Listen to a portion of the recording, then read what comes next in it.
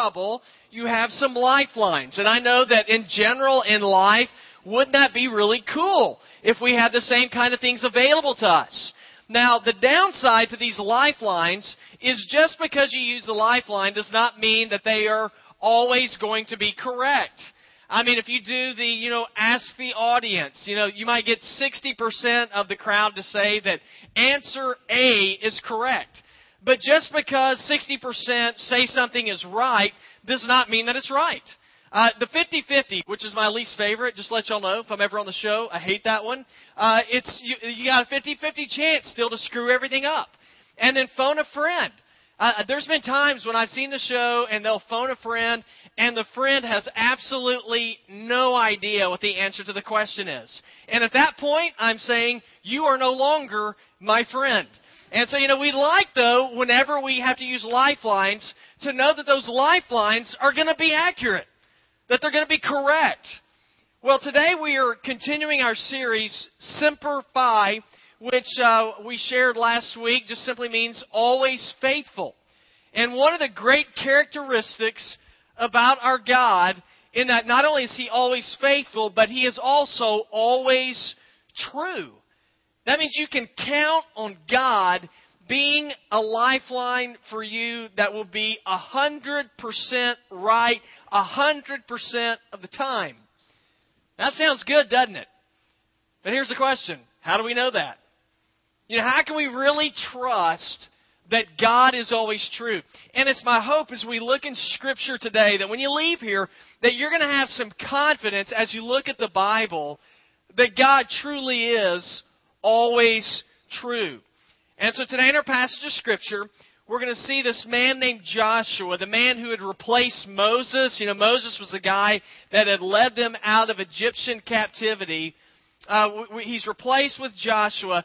And Joshua comes along, as he's coming to the end of his life, he tells the people, the Hebrew people, he says, I want you to understand something. I want you to understand that God is always true. Now, how do we know that? Well, if you have your Bible, I'd like for you to look with me. Today we're just going to look in one verse. Joshua chapter 23, verse 14. Again, if you're curious as to where that is, you just go all the way to the left of your Bible and then start turning right a little bit, and you're going to run into the book of Joshua. It's real early on in the Old Testament. So Joshua 23, verse 14, while you're looking it up, I'm going to read it to you. This is what Joshua said. He said, Now I am going the way of all the earth, and you know with all your heart and all your soul that none of the good promises the Lord your God made to you has failed. Everything was fulfilled for you. Not one promise has failed. One of my favorite verses in all of the Scripture. Now, the history behind this verse, what's going on in the context of this Scripture, is that Joshua's coming to the end of his life. Joshua's been leading the Hebrew people for a number of years. He's about to die, but before he dies, he wants to just reiterate once again to the Hebrew people, hey, God's trustworthy. God is always true. Now, I'm getting ready to die, but I don't want you to forget about God. Joshua was the guy, he held the people accountable all the time. It's like, guys, you better follow after God. And he was always on top of them. He was their leader. But Joshua knew that as he's getting ready to die, he knows how people like me are. Whenever the cat's away, the mice will play. And the people had to be thinking at this point, you know what? We've been fighting people all the time for a number of years. We've been in the land of Canaan. We're always conquering people. And they had to be war weary. And some of their thought process had to be, maybe we can just try to kind of hang out with these other guys and just take a break. These Canaanites that lived around us, we know that they're ungodly. We know that they're not the greatest people in the world, but maybe we just ought to, just give it a chance. Maybe have them over for a little party or something and just see how things go. But Joshua wanted to remind them, don't mess with that path of life. Go after the God who's always true. He gave them a warning earlier in verses 11 through 13.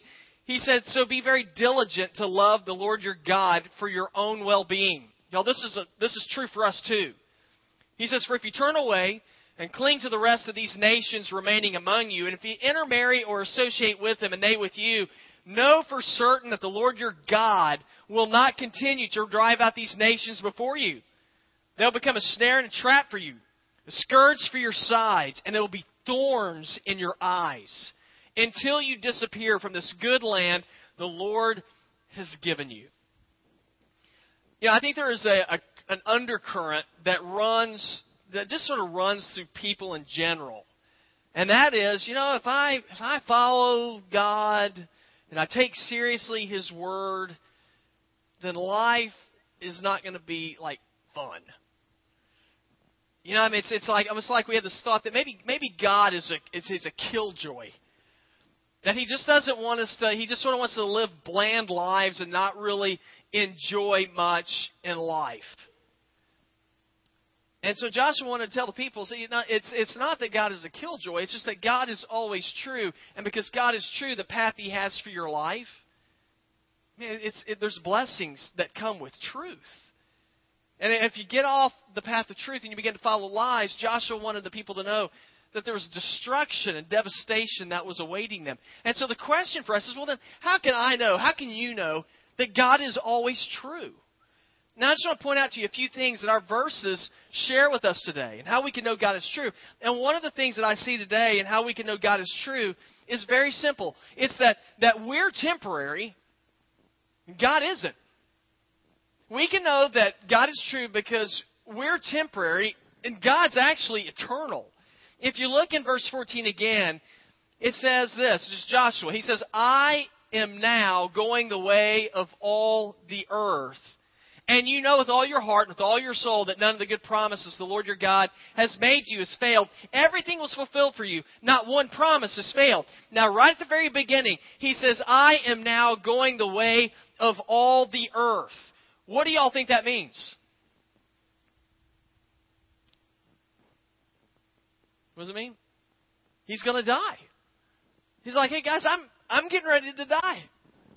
I'm going the way of all the earth. It's interesting to me, this was an important word He was giving them, but it's interesting to me that a lot of times we like to lock into and place all of our marbles and all our investments in things that don't last. Now, the people that were following Joshua, they really locked into Joshua. They were attached to him. And I can't blame them. I mean, what had Joshua done for them? Well, he's a guy that led them into the promised land. Remember, 400 years they've been waiting to have their own place. Joshua's the guy who gets them in the land. Do you think they like Joshua? They think he's awesome. Joshua was the man who had been their general as they had gone into the land of Israel. And they had victory after victory. Joshua was the leader. The people were attached to Joshua. And in verse 14, what does Joshua say to them? I'm getting ready to check out. You guys have been placing your hope in me, but I want you to understand, I'm getting ready to leave. And at this point, the people had to be thinking, well, what are we going to do now? The guy we've been trusting in for so long is leaving us. What's going to happen now? Some of you have experienced this in your own life. Some of you have experienced this type of feeling in your job. I mean, I know some of you've had bosses or you've had mentors in your work, and you love them and care for them. They were wise, and then they retire. And then you start thinking, well, who's taking his place? And then you see the new guy coming in. And rightly or wrongly, you look at him and think, there's no way he's going to be able to fill that guy's shoes. And you just feel alone, and you begin to wonder about your future. And then others of you have experienced this in your home life. And some of you, as we get older, we see the parents that we've looked up to and that we've looked to for direction, and then they begin to pass on and they die, and we feel abandoned. And we begin to think, the person I've always looked to for advice and direction, they're no longer here. So what does that mean for us? Guys, this is what it means. It means you don't want to place your trust and your hope in things that are temporary. Who's temporary? We are. People don't last. Now, I know that some of you right now, you think you're going to be the one exception. You're not. And the Bible tells us this. Bible tells us in James 4:14, you don't even know what tomorrow will bring, what your life will be. For you are a bit of smoke that appears for a little while and then vanishes. The major reason you don't want to place all your marbles and investments in things that don't last is because they are not going to satisfy. You want to place your hope and your investment in something that is eternal. Something that you know is always going to keep on paying dividends. And the only one who is able to foot the eternity bill is God. That's it. Joshua was letting the people know, he said, I'm going the way of the earth. He was telling them, I'm one of a many number of people that have come and have gone. Before Joshua, there was Moses. Before Moses, there was, there was Jacob. Before Jacob, there was Isaac. Before Isaac, there was Abraham. And they all followed after God. That's the thread. They all lived and they all died, but there was one constant. Who was the constant? The one they were following. It was God. Isaiah 48 says, the grass withers and the flowers fade, but the word of our God stands forever. That's one of the great things about truth. Truth is good for all time, right? That is something you can hang on to and know that truth is simply truth. This will shock you, I'm not a math guy. I've never done well in math. I don't enjoy it, but there are some things that I do like about math. One of the things I like about math is an old saying that say numbers never lie. Y'all heard that? A lot of us, we hear that whenever you step on the scale, and that's depressing. But numbers don't lie, and that's one thing that's good. You can base a lot of things off of numbers because they're true. I know this: 2 + 2 is 4, right? After first grade, I was done helping my kids in math, but I know that 2 + 2 is 4. There will never be a day when 2 + 2 is 6. And it's not going to happen. Why? Numbers never lie. They're true. You can count on them. I was out. It's been about a month. I guess it's been a couple of months. I was outside, and one of our contractors for the church was out, and he was looking. And my attention span is real short. So I'm working on a sermon, and I walked by James's office, looked out a window, and they're swinging these trusses with a crane. And I'm just like, wow, that's unbelievable. So I walk outside. And I'm watching them, and I see the contractor. And as we're talking to the contractor, I said, that's really impressive to me. He goes, yeah, I'm kind of worried about that. And I'm like, what do you mean? He said, well, this is the biggest span that we've ever done with wood trusses. He said there's 70 feet spans. Okay, now, I don't like being a guinea pig, for anything. And I'm like, it's the first time. Like, what do you mean first time? And he's like, well, it's the first time we've ever done this. And I'm like, okay. And then my thought is, well, how do you know it's going to work? And you know how they know it's going to work? Numbers. They know the math. They follow the math. We follow the equations. It's going to work. Now, I don't know how comforting that is to y'all when we're sitting over there and you see me standing up wearing a hard hat while I'm preaching. But the numbers don't lie. And in a sense, this is what Josh was telling the people. He says, I'm dying. Don't place your hope in me, but place your hope and your trust in God. Why? Because He's always true. He's like a math equation. 2 + 2 is always going to be 4. You look at God, and God is always going to be true. And He's always going to lead His people in the right way. Now, we can know that God is true because we're temporary. He's not. He's eternal. But we can also know that God is always true. And I think this will kind of help you identify a little more easily. Is we can know God's true because of personal experience. Now, I'm not saying personal experience should not be the guide for everything you do. But we do get a glimpse that God is always true through personal experience. And you can see this in our text today. Again, back in verse 14. Then Joshua says, now I'm going the way of all the earth. And then here's the key part. He says, and you know. with all your heart and soul, that none of the good promises the Lord your God made to you has failed. Everything was fulfilled for you. Not one promise has failed. Right at the beginning, he says, and you know. God had made a promise to the people that he was going to provide them with their own land.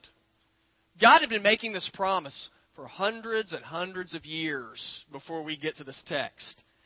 Back in Genesis 12, 1 and 2, God was talking to a man named Abraham.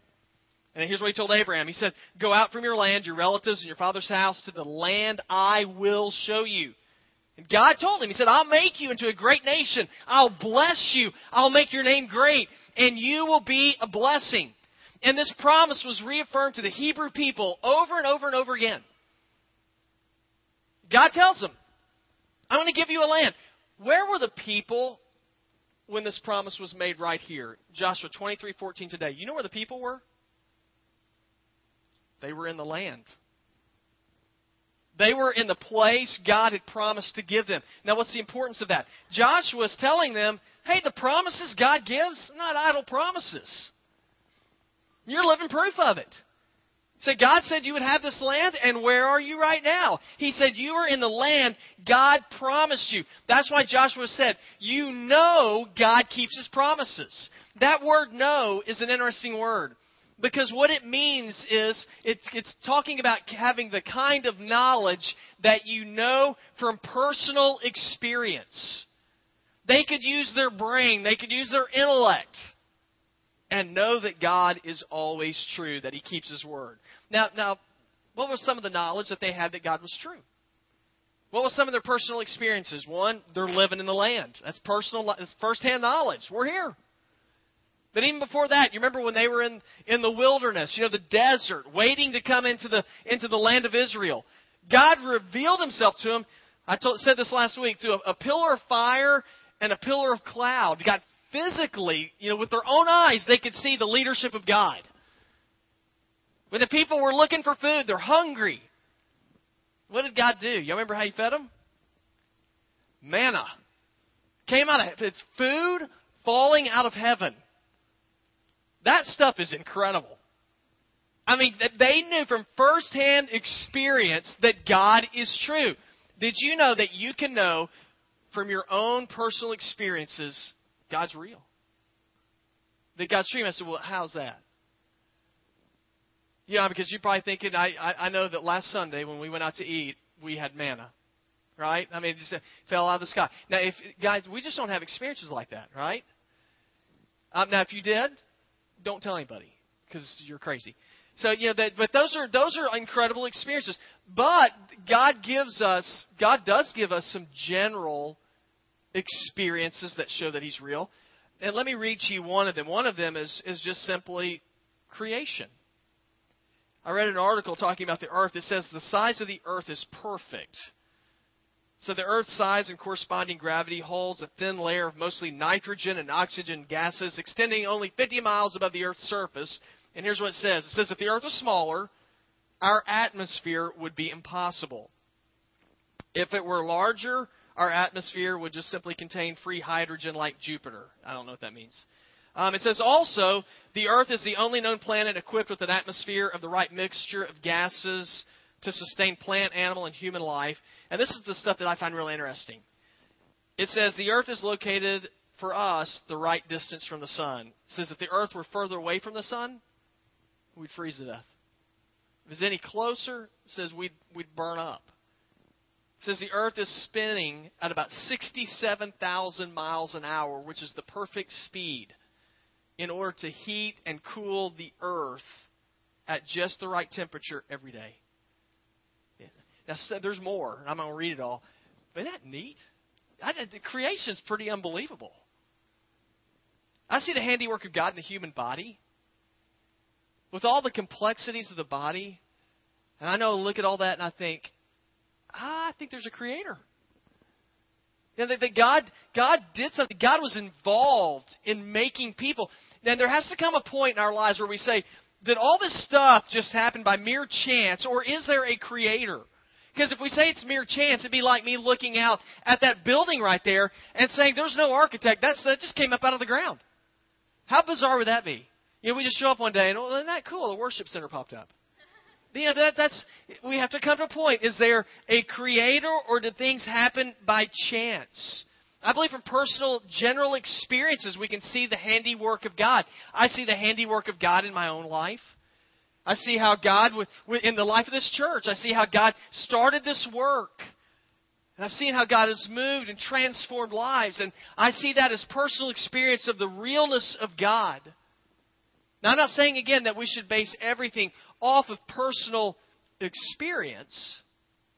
But, man, it's a pretty good indicator that God is real, that He's true. Now, some of you might say, well, that sounds like a weak argument to say that personal experience shows us the truth of God, that God's always true.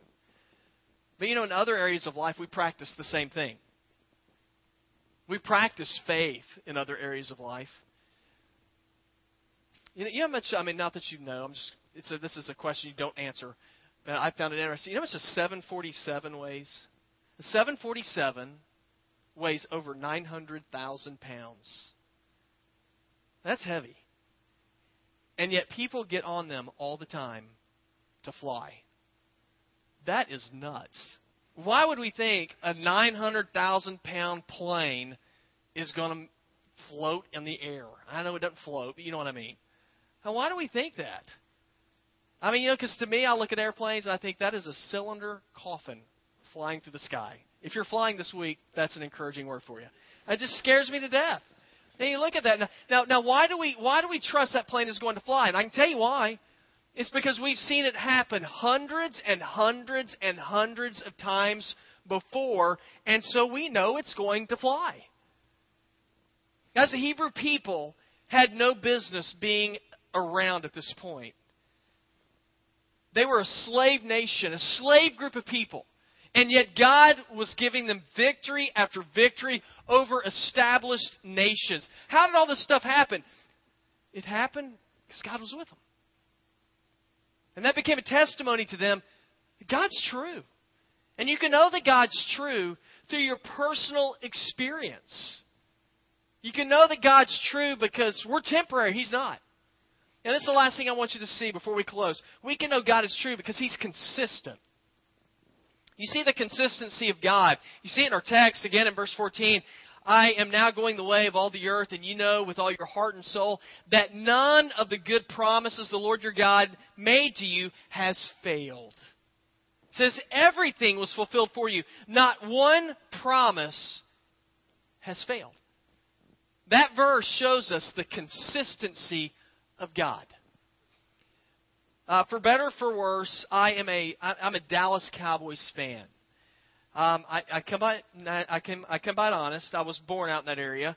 And so a Cowboys fan, this year, whenever the Cowboys' first game happened, they played the defending Super Bowl champions, the New York Giants. I was a little concerned about the game. Cowboys came out, big victory. If you're a Cowboys fan, you remember that game. I was excited. It's like, yeah, this is going to be a great year. The next week, they played the perennial stinker, the Seattle Seahawks, and got drubbed 27-7. Y'all, inconsistency drives me insane. It ticks me off. I can't even watch the games. I get so frustrated. But you know what? Inconsistency is not just true with football. Inconsistency is true with people.